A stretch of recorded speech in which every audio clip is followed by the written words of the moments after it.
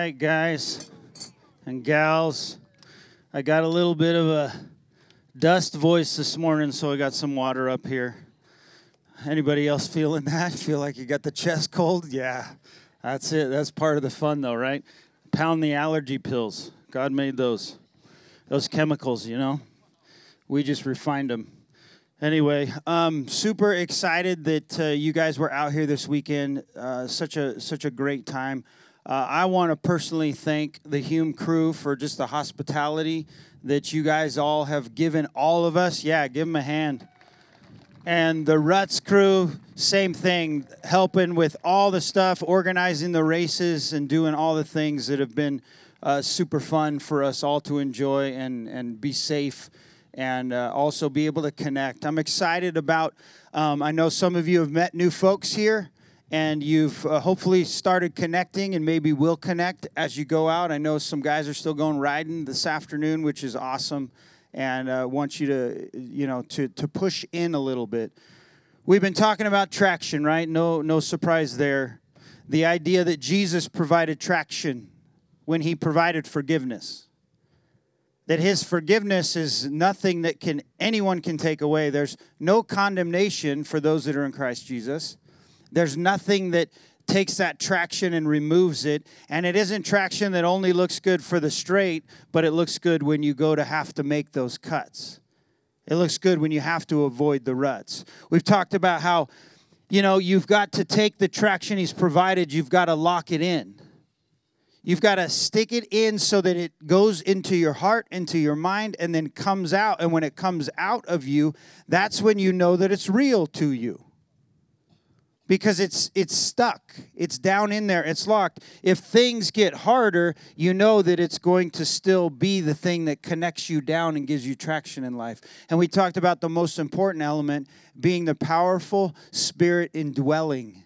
That is the only means by which you can do this thing called living the Christian life with traction. You cannot do it if all you do is recognize Jesus said, offers you forgiveness, or you recognize that he's powerful and you recognize that his instructions are good. It actually is submitting, giving up your life and saying, I want to empty out my tube with all the air, the bad air that I got, and I want to actually be filled with you. And that's a one-time event.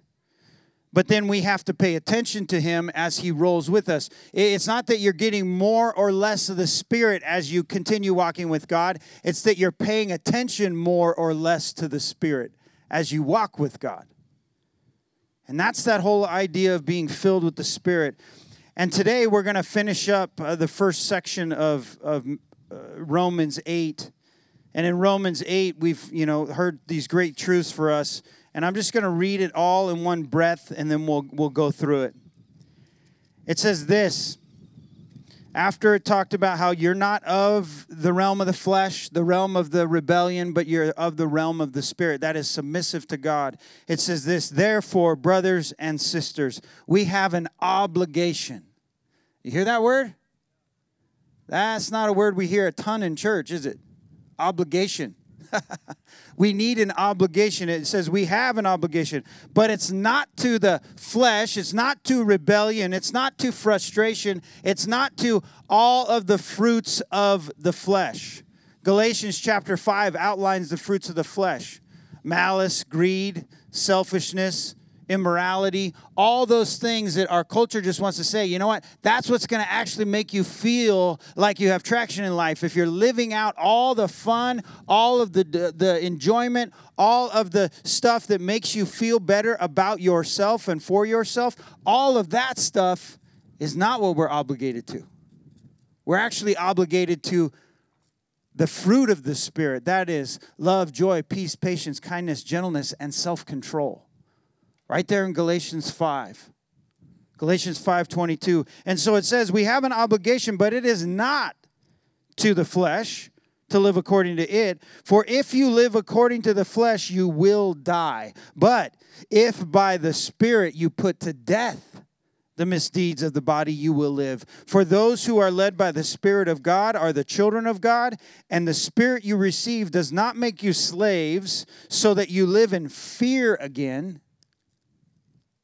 Rather, the Spirit you received brought about your adoption to sonship, adoption to daughtership.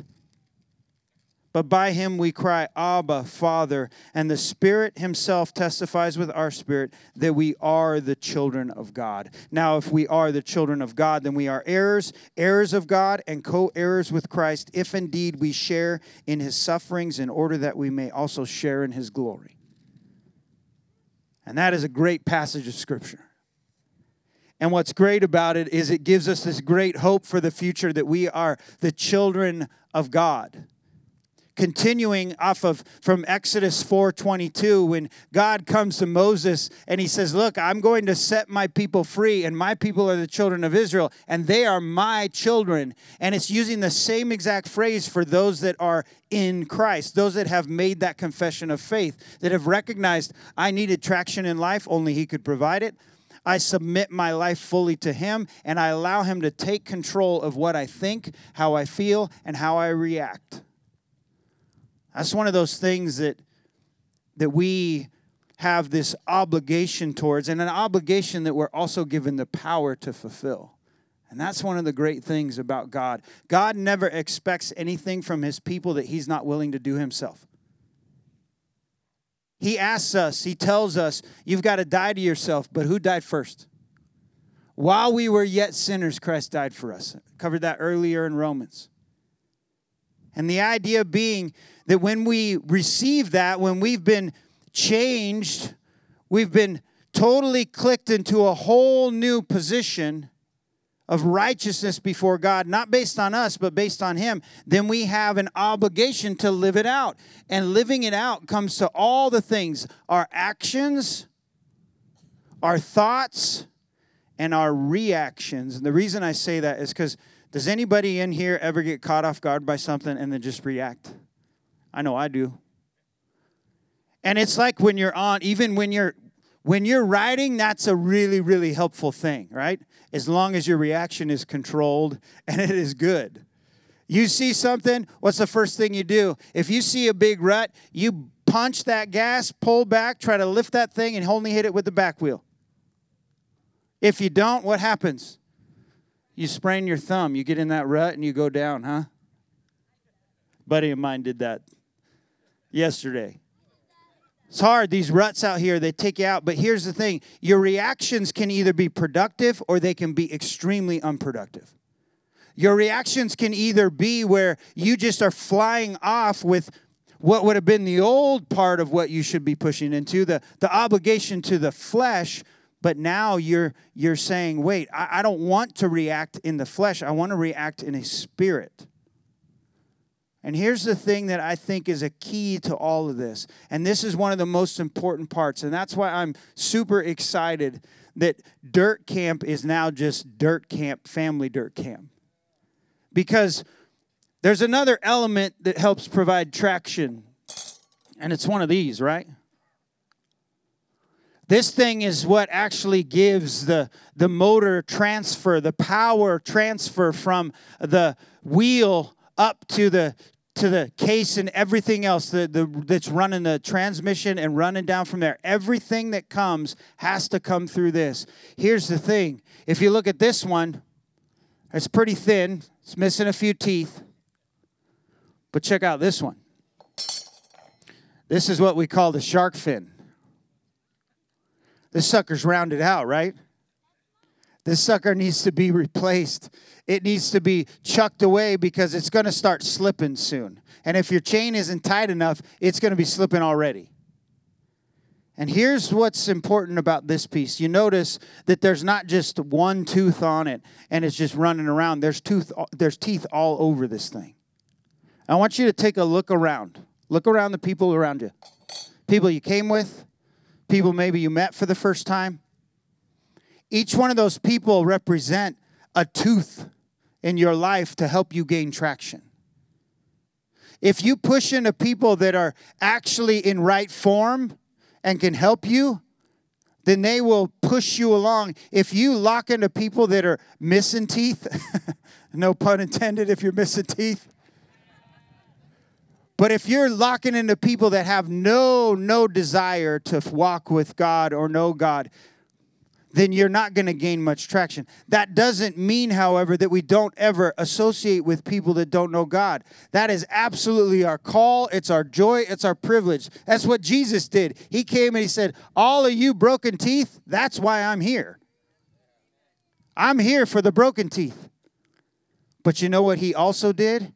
He took 12 guys and he said, you guys are going to give me life. You guys are going to sit under my teaching. You guys are going to walk with me. I'm going to teach you what I know, and I'm going to show you the way of truth, the way of God.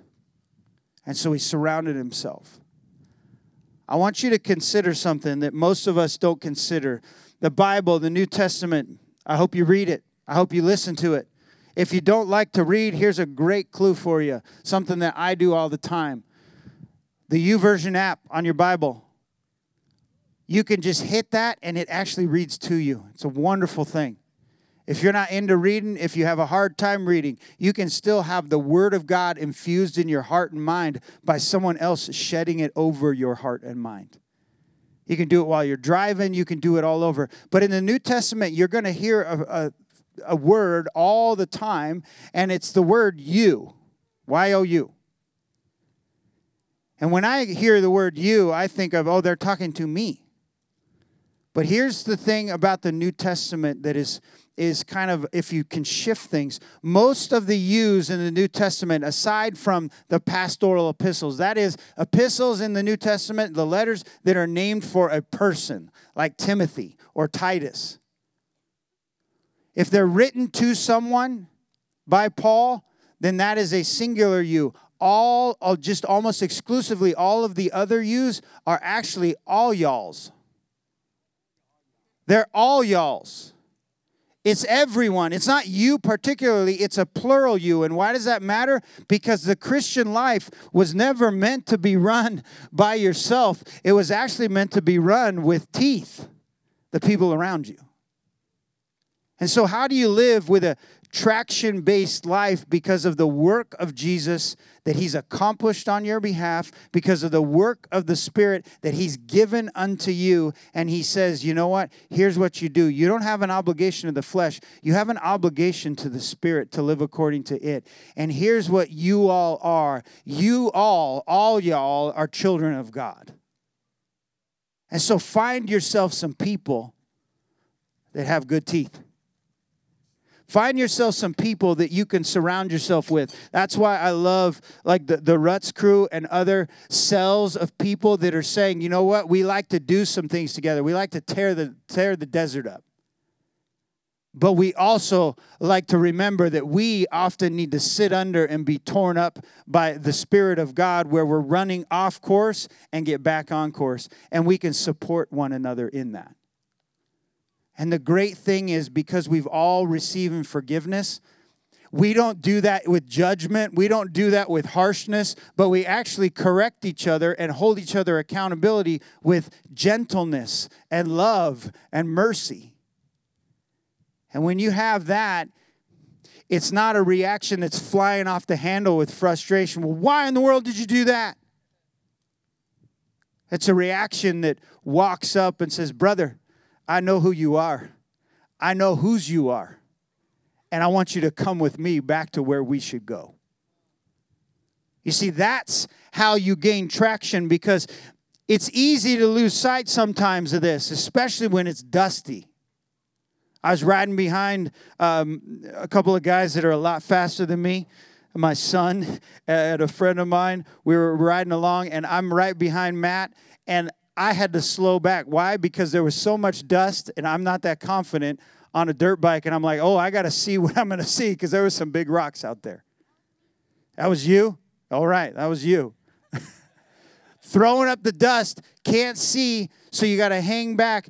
If we're in the middle of the dust, it's really hard to see our traction. But if we have someone who we can pin on, we can see, and someone who we could say, guide me. I noticed that the other day, too. It was fun because I was on a side-by-side on the loop, and I had just had the map in my hand, man, because I'm just cruising, right? And all y'all riding the bikes, you're just stuck and you're trying to see which way to go. And so I was able to just see very clearly where the turns were, where the markers were, what the course was, and to run the course. And then it was easy for the two boys behind me to follow because what? I was running the course well because I could see it. And then they were able to run the course well, even though they were dealing with a much more difficult terrain because they were riding a bike and I had four wheels.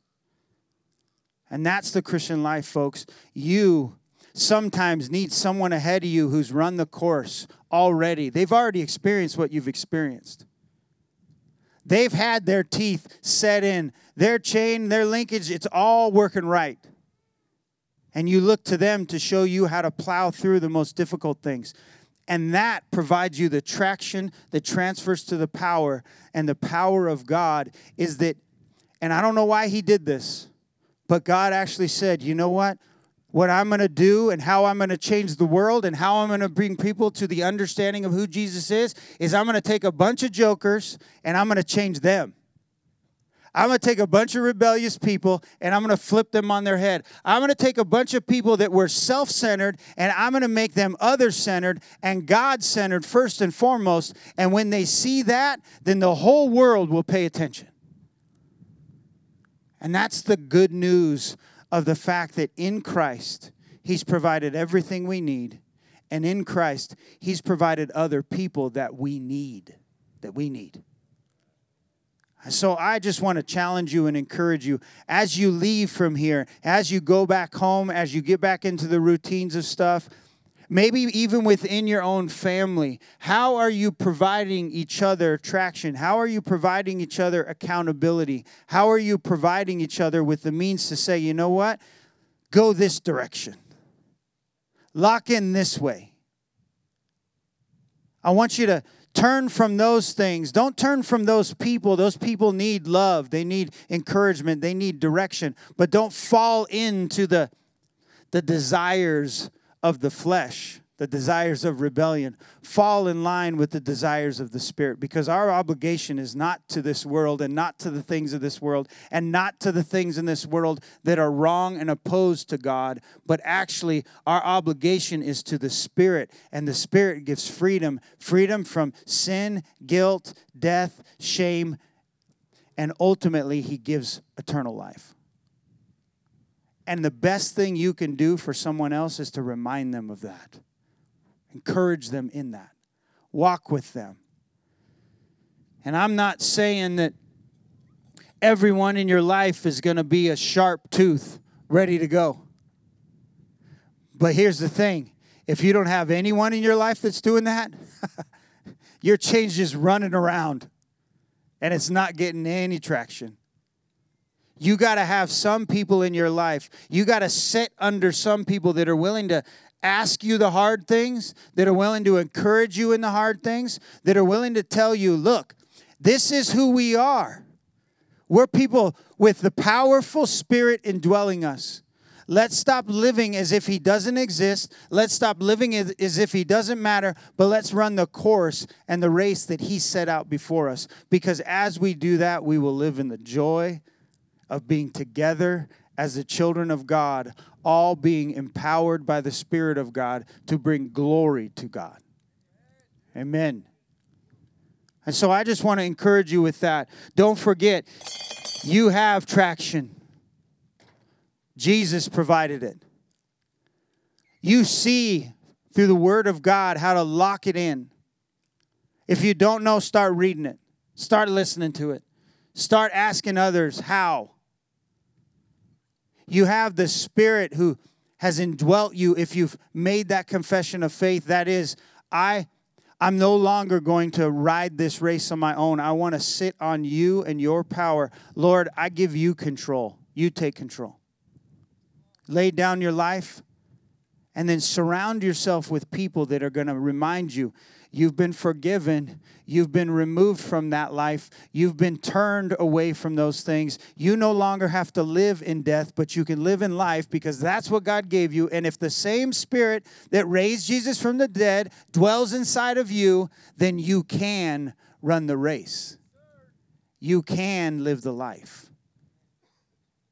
And so as we close, I just want to encourage you, find some people, because they're already your people.